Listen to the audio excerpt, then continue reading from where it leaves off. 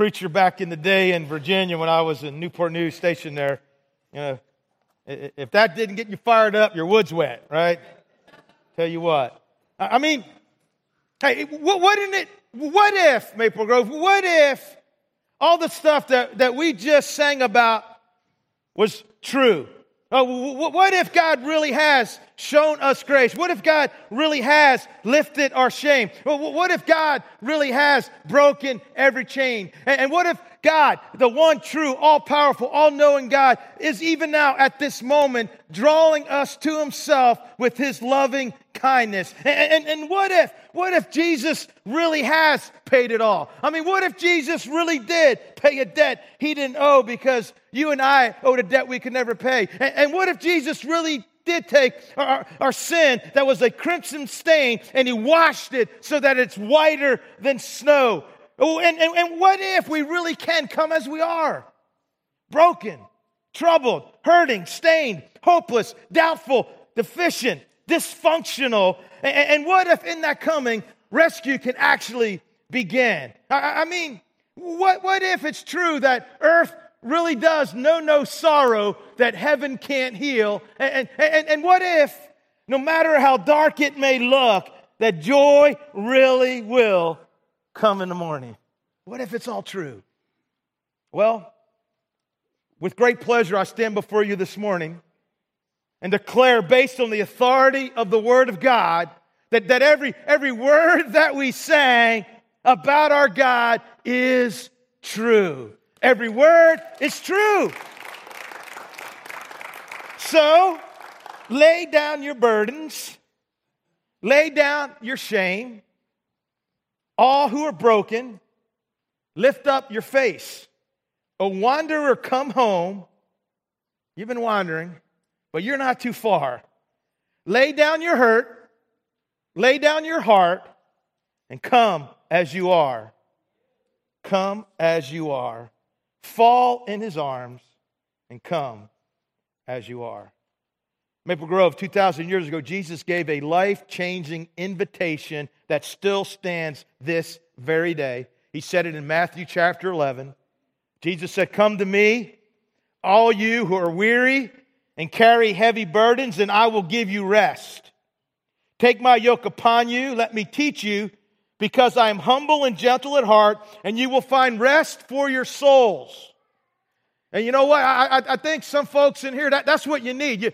You're thinking you need a vacation, right? Some time at the beach, some time in the mountains, take a trip to Disney World or Universal, some time in a cabin by a lake. You think you just need rest. But maybe what you need is rest for your soul.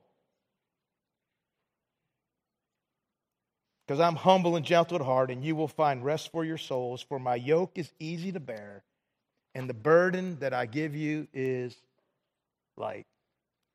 Would you pray with me? Father Jesus, we humbly come into your presence. There is indeed nobody like you. Nobody compares to you. God, that you would allow people like us to come into your presence. We are frail, finite, falling, broken, fragile, messed up, and yet you allow us into your throne room. And Father God, I pray that somehow you would find a way, Lord, to break through all the mess, that we may hear your voice, Father, above all this noise. Father, I pray that you enable us to breathe out all the junk that wants to stand in the way of us connecting to you today. Nothing is worth that. Nothing is worth us not hearing you. God, I pray that you'll enable me to speak your message in the way that you want. And in Jesus' name, we pray these things. Amen. Well, we're in this series called TunedIN, hearing His voice above the noise. One of my favorite series for many reasons. One is because it enabled me to have a reason to go out and buy some beats, and these things just are incredible. But it's a series about overcoming the lies and noise of the enemy with the voice and promises of God. And I got to tell you that this series could not have come at a better time for me personally. I got to tell you, since we kicked off this series on May 3rd, there has been so much noise. There's been so many voices whispering and shouting in my head trying to distract me. But you know what? All I had to do is I had to put these on, and I began to hear His voice above the noise. Because I know, and you should know as well, that it's the voice that voice that we believe will determine the future that we experience. The voice we believe determines the future that we experience. And we have said throughout this series that an essential part of you and I hearing His voice, it's noisy out there, isn't it? I mean, is there stuff trying to get in your head and trying to distract you? Stuff that's definitely not of God? We said an essential part is to hear His voice above the noise is for us to embrace, to speak, to live out, and to hold on to 5 confessions with, I ain't letting go of this. You're going to have to pry these confessions out of my dead hands determination. 5 confessions that are intended to overpower and overthrow the lies of the enemy, so that we can overcome the noise he's using to weaken our faith, corrupt our worth, derail our destiny, depress our souls, crush our hope, and distract us from our true mission. Get it? Right. And the confession, God says I am, empowers us to overcome insecurity. And notice it's God says I am. Not other people say I am. But God says I am. See, what matters is not what other people say about you or think about you or perceive about you. It's what the great I am says about you. And if you're in Christ Jesus, the great I am says, you're pretty awesome. You're pretty special. You're pretty precious to me. And then the confession, God says He will, empowers you and I to overcome fear that wants to hold us back. And when it comes to fear, we have to nip it. Nip it in the bud, right? And I'll tell you, I've been taking a few nips over the last few weeks, those kind of nips. And the N in that stands for never forget that whatever is surrounding you, there's something surrounding you right now, bigger than you, better than you, mean and nasty, causing you worry and fear, whatever is surrounding you, God is surrounding it. Never forget that.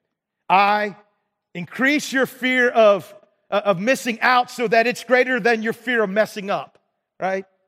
And P, pursue your what if straight to the bottom. I mean, ride those suckers straight down. I mean, what if the worst thing happens? What if it happens? That would be awful. That would be terrible. What if that would? God will, right? God's going to be there. No matter what happens, God's there at the bottom to pull you up. And then the confession, God says, it's not about me, and empowers us to overcome self-centeredness so that in the end of all things, we don't find out that we gained the whole world, that we had things our way, but we actually forfeited or lost our very self, our very soul. Maple Grove, this stuff is huge. Understand that there's a God, and there's a God who has a plan for your life, and it's a good plan. And there's an enemy who wants to destroy that plan, who wants to steal that plan from you. And 3 of his most effective weapons for stealing, killing, and destroying the destiny that is rightfully ours as sons and daughters of the sovereign King of the universe is by keeping us bound up in fear, by trapping us in feelings of insecurity, and by getting us to be so self-centered that we think everything is about us and our own small little story. Bottom line, the insecure, the fearful, and the self-centered will never live the life God created to live. Get it? Good. But these confessions help us overcome that. We're going to do these confessions 3 times in a row. I do my part. I do the God says, you do yours. 3 times in a row, right? God says. God says. God says. Okay, we're going to rewind that one. I didn't believe you. All right. God says. God says. God says. No, 3 times in a row. Wow, we're really... Okay, we're going to do each one 3 times in a row. Okay? Okay. Mitch Miller followed a bouncing ball. All right, it's good. It's good. And these are all true, right? 3 times in a row. Okay? And it's really true, right? Okay? 3 times in a row. God says, God says, God says, God says, God says, God says, God says, God says, God says. Amen. Amen. Praise the Lord. We did good. We did good. Woo! And this morning we're gonna unpack another confession that, like the first three, is grounded in God's word and God's promises. Today, June 7th, we're going to learn how to overcome feelings of shame and condemnation with the confession, God says He has. God says He has. And remember, the voice you believe determines the destiny or the future you will experience. And to get started, I want to try to define and to describe shame. Here's a definition of shame I found on the internet.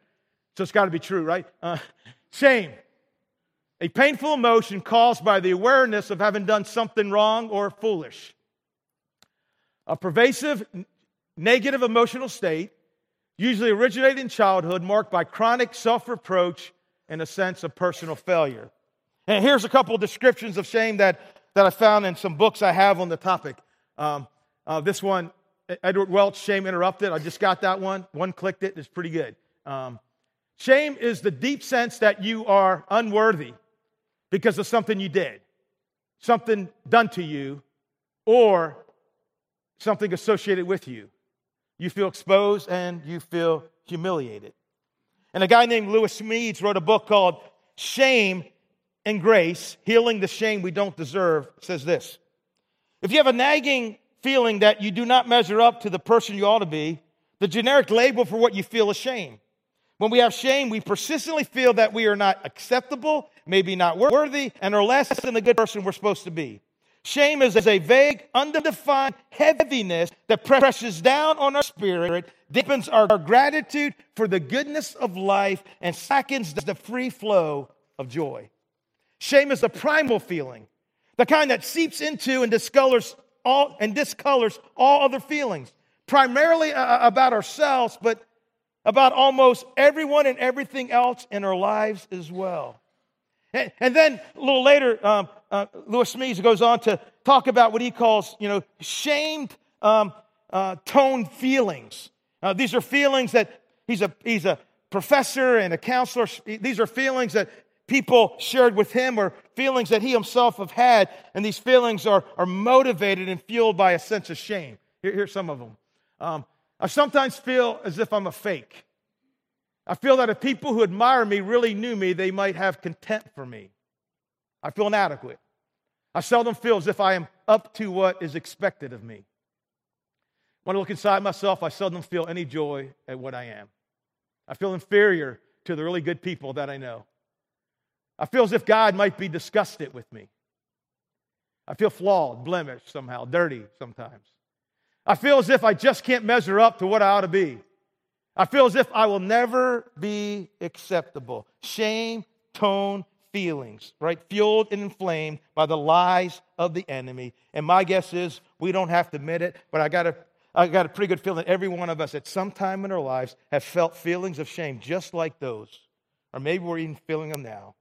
Maple Grove, feelings of shame and condemnation, they're real. They are pervasive. They're not fun. And they're at times very debilitating. And listen, shame, like fear, insecurity, and self-centeredness, are powerful weapons of the evil one intended to keep us bound and to keep us far from the life that God intends for us. Get it? Good.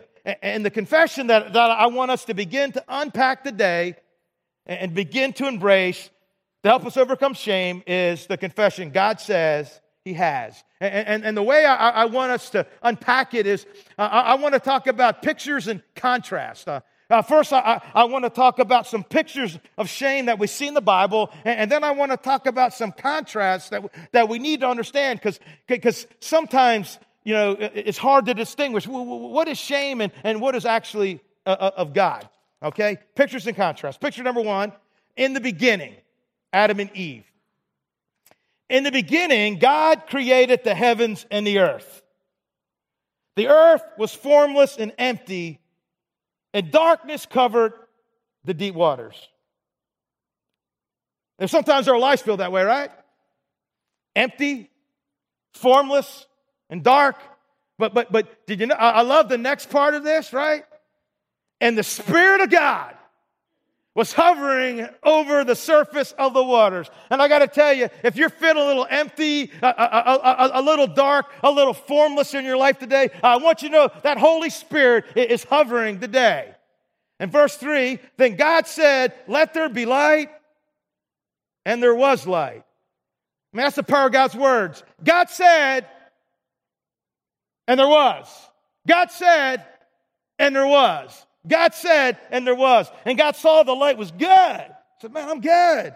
Then he separated the light from the darkness, called the light day and the darkness night, and evening passed and morning came, marking the first day. And that powerful creative cadence continued. God said, and there was. Day 2, God said, and there was water and sky. Day 3, God said, and there was land and plants. Day 4, God said, and there were the sun, the moon, and the stars.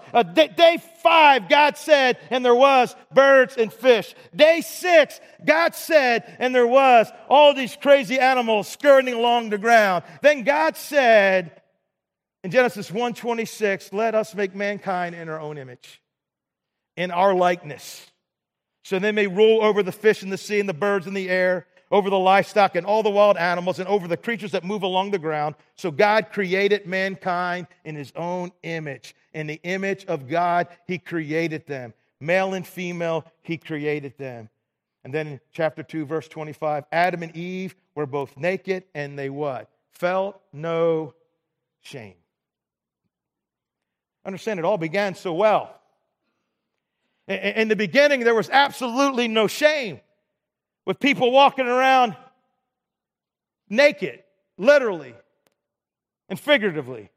I mean, they had no concerns with their bodies because they were flawless, and they had no concerns with what they had done because they hadn't done anything wrong, and they feared no one's critical judgment because no one was critical or condescending. Nakedness without shame. To be known without feeling exposed. To live without any need for self-protection. It all sounds so awesome, doesn't it? But listen, that era didn't last long. However, it's very important for us to begin there, because if you ever felt like shame should not be part of the human story, if you ever felt like feeling shame and condemnation should not be part of your story, guess what? You're right. You're right. You were never, and I were never intended to carry such a load. Understand, shame is an intruder. And as such, it can be kicked out of the garden of our lives. So in the very beginning, there's no shame. And then enter the evil one who engages Eve in a conversation. And like I said before, never forget that having the wrong conversation, listening to the wrong voices can mess up your life and mess up the lives of others. And so she engages in the wrong conversation. She has a dialogue with the devil. He convinces her to doubt God, to focus on herself. And we read, the woman was convinced. She wasn't convinced before, but this noise and voices convinced her of something that wasn't true. She saw that the tree was beautiful and its fruit looked delicious, and she wanted the wisdom it would give her.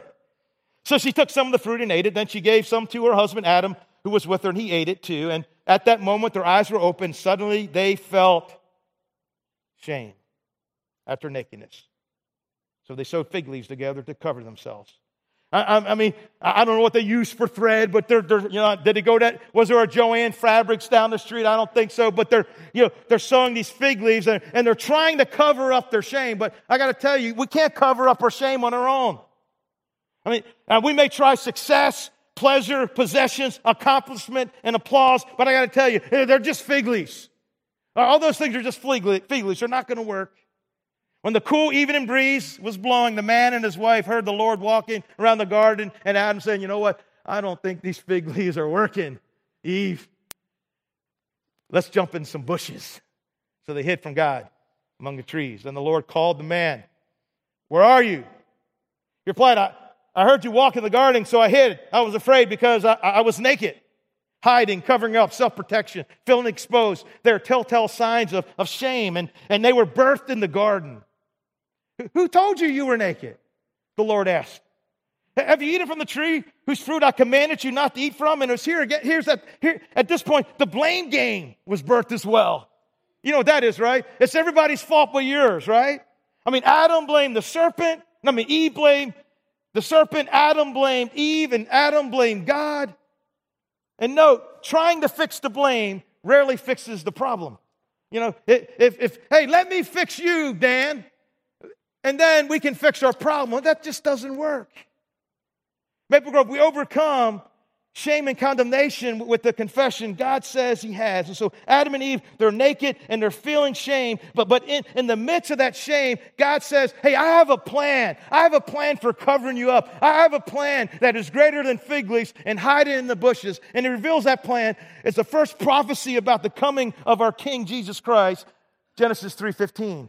And I will cause hostility between you and the woman. He's talking to the serpent, and between your offspring and her offspring. He will strike your head or crush it, and you will strike his heel. You see, in the beginning, God's intent was for there to be no shame. Another truth we see in this passage is that Satan's intent from the very beginning was to get mankind to sin so he would feel shame. Number 3, but even in the midst of our shame, God has a plan to set things right. God says He has. Picture number 2, I am the man. That story about David. In the spring of the year, when kings normally go out to war, David sent Joab and Israel's army to fight. However, David stayed behind in Jerusalem. And right there you go, dude, that's where we mess up, right? Whenever we're not where we're supposed to be and not doing the stuff we're supposed to be doing, right? That's when we find we're going to get ourselves in trouble. Late one afternoon, after his midday rest, David got out of bed and was walking on the roof of the palace. As he looked out over the city, he noticed a woman of unusual beauty and taking a bath. And you may know the rest of the story, but let me give the cliff notes, and you can check it out yourself, 2 Samuel chapter 11. But David has Bathsheba brought to him. He commits sexual sin with her. She gets pregnant, and trying to cover up his sin, he winds up killing one of his most loyal officers in his army. And for at least a year, David hides this sin in his heart. He's bound up in shame. And then one day, God sends a prophet named Nathan to confront him with a little story, you know, about a sheep and a guy that had one little sheep. You can check it out. But the bottom line, after here's the story, David realized, wait a second. I'm the man. I'm the man in that story. I'm the man that wasn't mine. I'm the man that betrayed somebody. And then he writes Psalm 51. He hid his sin, but now for 3,000 years we've been reading about it. I don't know if we would do that. But he describes how he felt while caught up in shame. For I recognize my rebellion. It haunts me day and night. Surely I was sinful at birth, sinful from the time my mother conceived me. You say, I'm so bad, I'm so wicked that even when I was in the womb, a little baby, I was sinning. I kicked my mom when I shouldn't have kicked my mom, right? I don't know how you sin in the womb, but he's just exaggerating his situation. He feels so shameful. But just like in the garden, God has a plan for David's shame. David says to God, you do not desire a sacrifice, so I would offer one. Ain't nothing I can do. You do not want a burnt offering. The sacrifice you desire, God, is a broken spirit. You will not reject a broken and repentant heart, oh God. God says He has a plan in the midst of our shame. Picture number 3, I call this one the rooster crows. Jesus has just been arrested, and then seizing him, Luke writes, they led him away and took him into the house of the high priest. Peter followed at a what? At a distance. At a distance. Have you ever tried to follow Jesus at a distance? You see, we can we can be in this very room and our hearts can still be far from God. I can stand up here and preach and my heart can be far from God. We can say the right things. We can sing the right songs, but our hearts can be far from God. We can still be following Jesus from a distance. And let me tell you, when we're following Jesus from a distance, we're only 1 or 2 steps away from denial. And when some there had kindled a fire in the middle of the courtyard and had sat down together, Peter sat down with them. A servant girl saw him seated there in the firelight. She looked close at him and said, "This man was with him." But he denied it. "Woman, I don't know him," he said. A little later, someone else saw him and said, "You also are one of them." "Man, I'm not," Peter replied. About an hour later, another asserted, "Surely this fellow was with them, for he is a Galilean." Peter replied, "Man, I don't know." Some versions said with a curse he said this. "Man, I don't know what you're talking about." And just as he was speaking, the rooster crowed. The Lord turned and looked straight at Peter. Then Peter remembered the word the Lord had spoken to him. "Before the rooster crows today, you will disown me 3 times. And he went outside and wept bitterly. I mean, can you imagine what he was feeling? I mean, he had to be almost drowning in feelings of shame and condemnation. But listen, in the midst of Peter's shame, God says he has. God says he has a plan to deal with Peter's shame. In fact, even as Jesus predicts Peter's denial, he says this to him in Luke 22. "Simon, Simon, Satan has asked to sift all of you as wheat, but I've prayed for you, Simon, that your faith may not fail. And when you have turned back, strengthen your brothers." Peter, I know you're going to say some things that you wish you didn't say it. And I know you're going to do some things that you wish you didn't do. But Peter, in the midst of that, I've prayed for you. And I've prayed, Peter, that your faith in me, your faith may not fail. And Peter, when you turn back, and I know you're turning back, strengthen the brothers. In the midst of his shame, God says he has. And Peter, on that very first Easter Sunday, he got a special invitation. Mark says this in Mark 16:7. "But go tell the disciples," it's the angel telling the women, "Hey, Jesus is gone, the tomb is empty, he's alive. But go tell the disciples and Peter, he's going ahead of you into Galilee. There you will see him, just as he told you." And then 1 Corinthians 15, verse 5, the resurrection chapter of the Bible, Paul says this about Jesus' appearance. "He was seen by Peter and then by the 12. You see, and it was here. We don't know when it happened. We don't know where it happened. But he had a special encounter with Jesus. And I got to tell you, in my opinion, when he had that encounter, that is when the crow of the rooster was redeemed and reprogrammed by the grace of God. Up until that time, the rooster crowing, right, reminded him of his sin. But Jesus met him, and now the rooster crowing reminded him, yeah, you messed up. But even in the midst of my messing up, there is forgiveness and there is grace. Amen? Final picture, freed by grace, Paul. In Romans 7, Paul talks about this universal struggle that you and I have, and it was sin, right? Paul says, there's these good things I want to do. I don't do them. And it's bad stuff that I don't want to do, and I say I'm not going to do it, and I pray about I'm not going to do it, but I keep on doing it. And then he says this.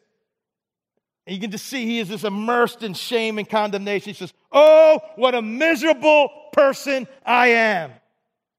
Because that's what shame wants to do, right? You didn't just do a bad thing. You're a bad person. You're bad. Didn't just do bad. And he says this, who will free me from this life that is dominated by sin and death? But again, in the midst of his shame, God says he has. God says he has a plan.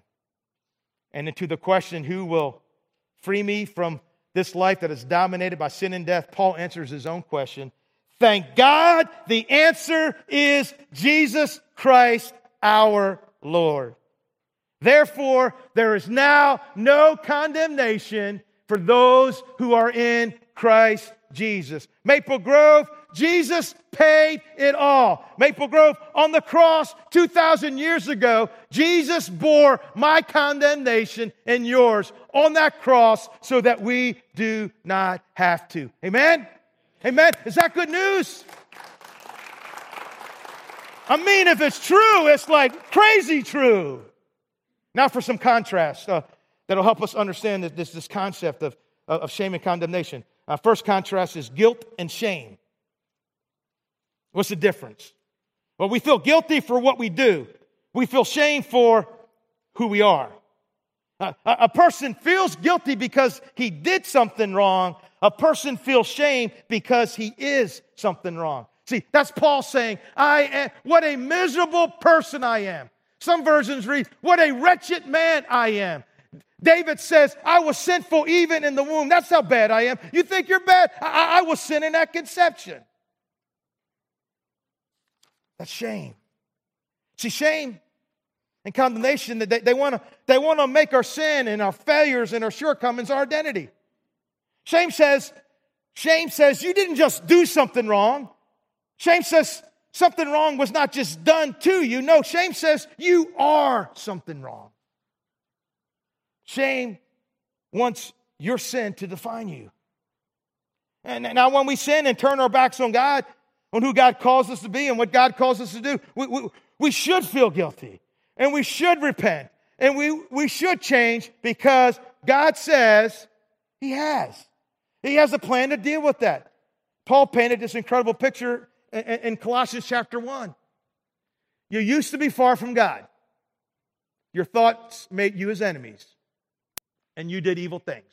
Right? That's everybody in this room. But His Son became a human and died. So God made peace with you.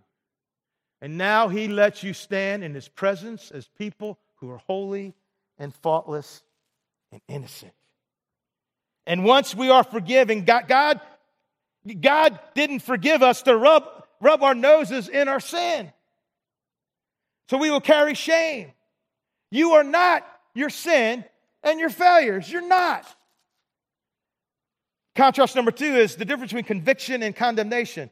And out of the gates, let me just say that conviction is good, condemnation is bad. Conviction is good, condemnation is bad. Conviction is the work of the Holy Spirit and is intended to make us aware of our shortcomings and motivate us to deeper longings to be like Christ. That's conviction. And it's good. Condemnation is the work of the evil one. It's intended to discourage us and paralyze us. And listen, condemnation's favorite mode of operation is to use the 3 little P's. Once upon a time, there were 3 little P's. And I don't like these P's. And we're going to talk about these P's. But first I want to illustrate these P's by an act of idiocy on my part one time.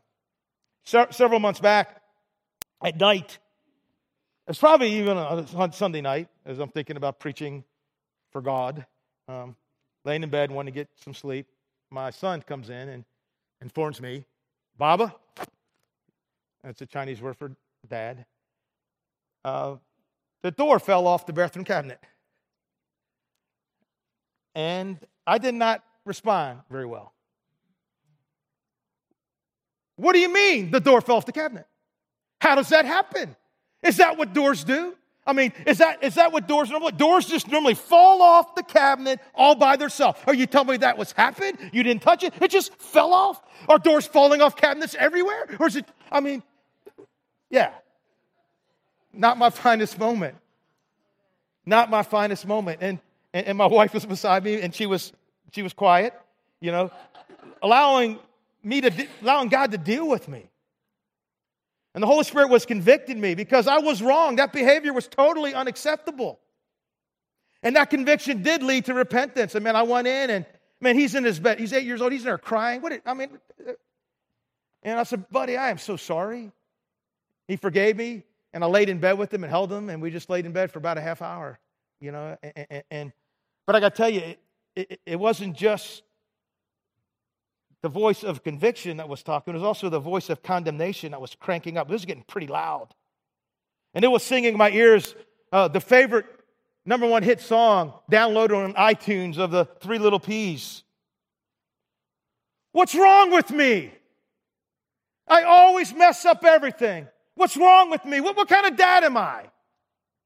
What kind of dad talks that way to an 8-year-old? What kind of pastor does something like that? I always do this. I always mess up everything. You see, the three little P's of negative thinking are, and we know when our thinking is going negative is when it is personalized, when it is permanent, and when it is pervasive. What's wrong with me? You see, condemnation always wants you to speak in the first person. Paul, what a miserable person I am.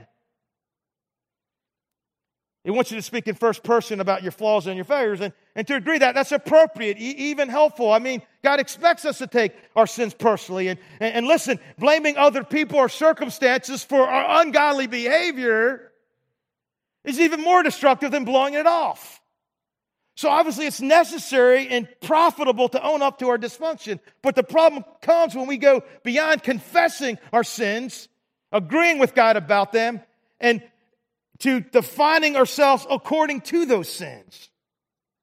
You see, condemnation doesn't say you just made a bad decision. It says you're a horrible person. Condemnation doesn't just say, hey, you lost your temper that time, but no, you're a person that's always out of control. Condemnation takes what you did and makes it into who you are and makes it personal. Condemnation attempts to get us to define ourselves by what we did rather than according to what Jesus Christ has already done. Yes, our sin is our personal responsibility, but in Christ, it's no longer the center of our identity. Get it? Good. Permanent. I always. Condemnation loves to project the past into the future, thus squeezing out the potential of life in the present. It loves to project the past into the future, thus squeezing out the potential of life in the present. I always do this. I'm always going to be this way. I'm never going to change. It's never going to be any different. You see, here's what condemnation does. It points out your sin. You did this wrong. And then it tells you, you're never going to change. Yeah, you got this problem, but you'll never fix it. You'll never be any different. In contrast, every time the Holy Spirit convicts us about a sin in our life, we can be assured at the same time He's giving us an invitation. Hey, like that night, He's like, say, hey, Steve, can we talk about that? Like, dude, what was that about? What were you thinking? What made you think that was right? You need to change that. And do you mind if I help you? Holy Spirit says, could I help you change that? See, condemnation says, no, you're messed up and you'll never change. Conviction says, well, the Holy Spirit says, yeah, you're messed up, but you know what? I can help you change. Amen? Conviction is the gift from God. Condemnation is a lie of the evil one. See, condemnation will construct a gallows, which you hang people on, out of our flaws and failures. But the Spirit's conviction will point us to the cross, where the cost of our sins has already been satisfied by the blood of Jesus Christ. And the Father's compassion will fill us with forgiveness and raise us to new life. Amen? Amen. It's also pervasive condemnation. I mess up everything. Not just one thing, everything. Have you seen those commercials about the terrible things that will happen to you if you don't switch to DirecTV? Here's the script of one of them. It won't be as funny as watching. When your cable company keeps you on hold, you get angry. When you get angry, you go blow off steam. When you blow off steam, accidents happen. When accidents happen, you get an eye patch. When you get an eye patch, people think you're tough. When people think you're tough, people want to see how tough. When people want to see how tough, you end up in a roadside ditch. Don't wake up in a roadside ditch. Get rid of cable and upgrade to DirecTV. Hey, I'm just holding for the cable lady. How did I get an eye patch and wind up in a ditch? How did that happen? How did it just go everywhere? See, condemnation is pervasive. It's not satisfied to wreck one room in your life. It wants to cut the gas line, light a match, and blow the whole thing up. mess up. What's wrong with me? What's wrong with you? You always mess up everything. Conviction says, hey, can we work on that? Can I help you fix that? Contrast number 3, advocate and accuser. If you had to describe the devil's main activity in one word, you might use the word temptation. He's definitely good at that, right? We see that in the garden, but I don't think temptation is the devil's main activity or his most deadly weapon.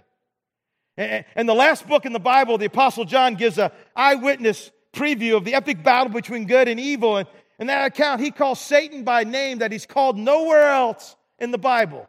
He calls him the accuser. Maple Grove, you have an accuser.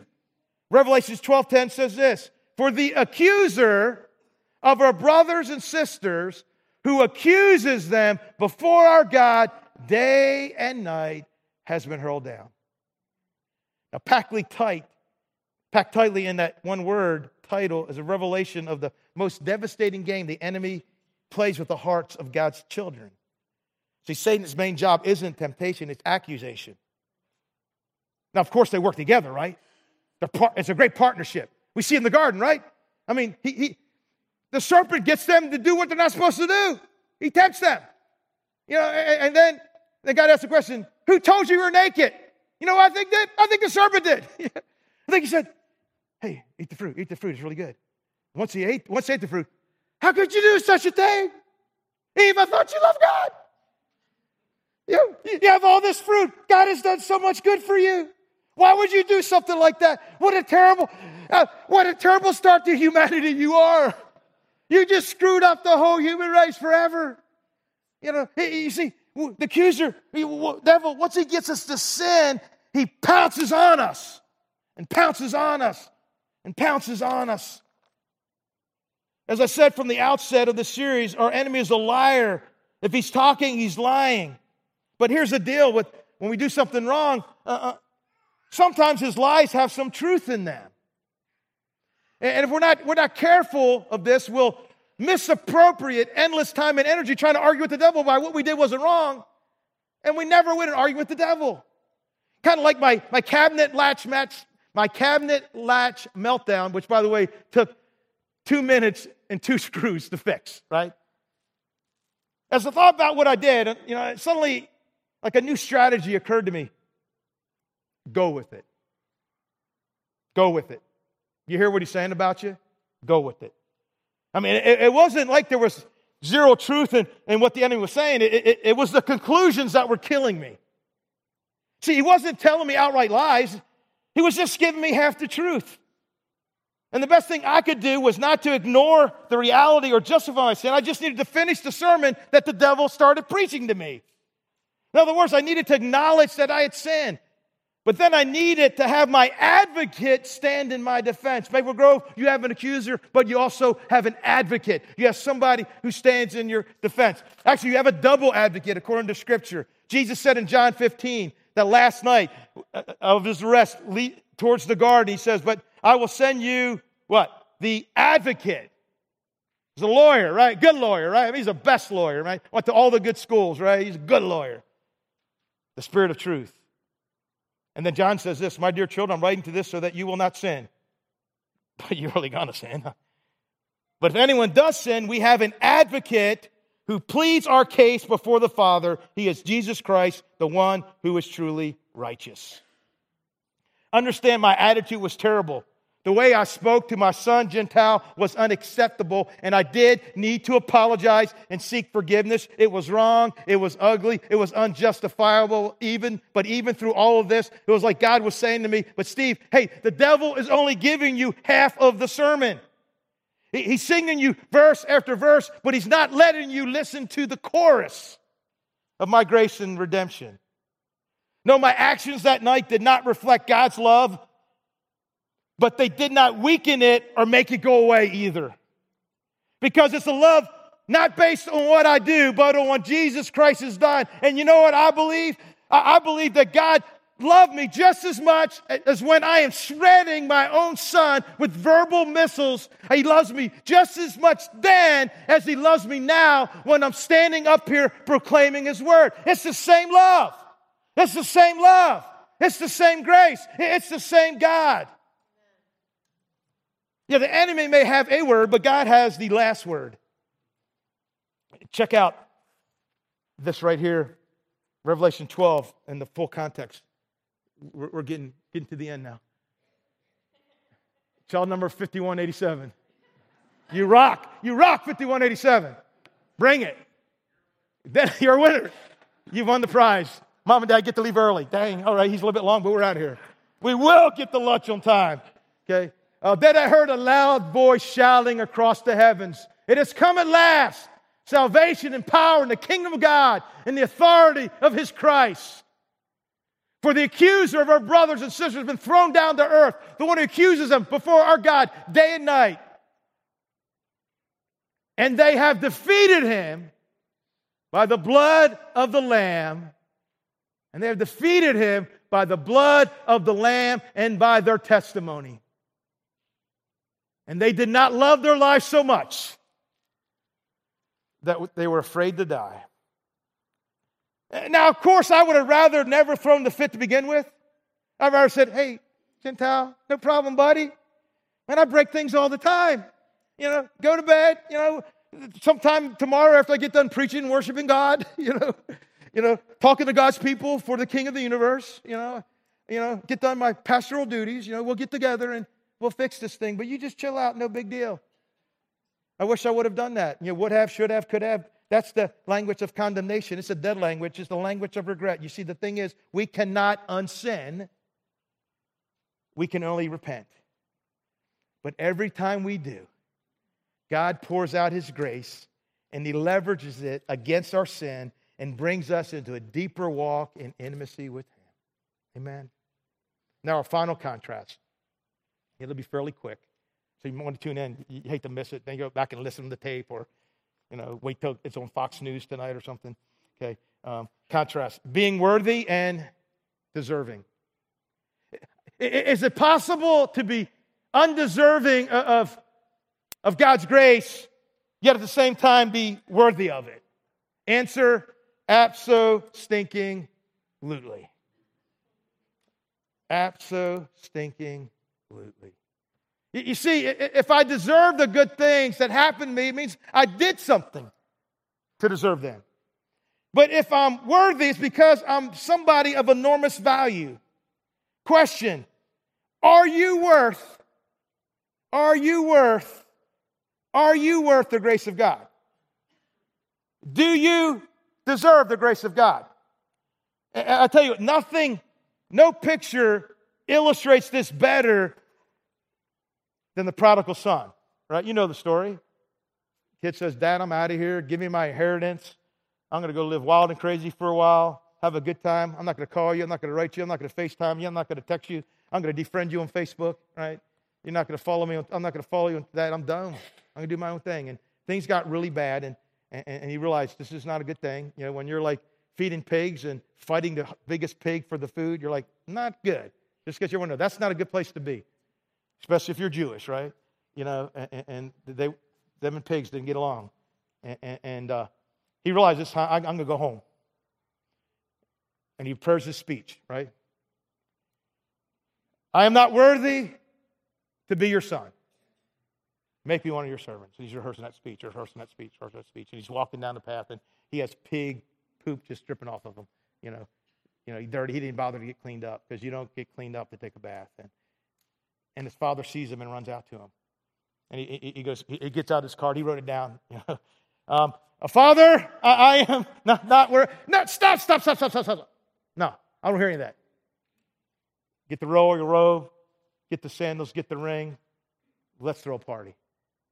And the son who stayed home was furious. Dad, what are you doing?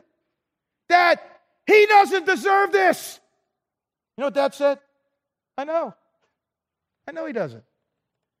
He doesn't deserve it, but he's worthy of it. He's worthy to be my son. He's worthy of it. Do you deserve the grace of God? Absolutely not. But I'm here to tell you, don't listen to the lies of the enemy, because Jesus Christ says that you are worthy of the grace of God. You are worthy of the grace of God. You are worthy of His mercy. You are worthy of His grace. Amen? Amen. Say, I am worthy. Crazy, isn't it? You're worthy of that? Yeah, you are. Shame and condemnation. God says He has. He's dealt with it. He's dealt with it. We're going to sing a song. I love this song. I love Grace. Grace is like my favorite thing. It's even better than chocolate, right? Even better than dark chocolate with almonds, right? Better than dark chocolate ice cream with mushroom cream and whipped cream and almonds, right? And with dark chocolate shavings on it, right? I mean, that's how good Grace is. And I was thinking of Kirk's ice cream when I was saying that. I had one of those up there. And I was like, Kirk, yeah, I'm thinking that. I have to go get me one of them. The song is about the scandal of grace. It's scandalous, isn't it? You know, that people so undeserving, you are so undeserving, yet you at the same time are so worthy. How scandalous. And as we sing this song, I want to remind you of one thing that our enemy fears. A believer who's equally convinced of these two realities. Sin is serious, but Christ is enough, is the enemy's worst nightmare. And I say, let's terrify that little bugger, right? Let's terrify the heck out of him. If you're here today and you've never surrendered to Christ, I want to let you know something. You know, fig leaves don't work to cover you up.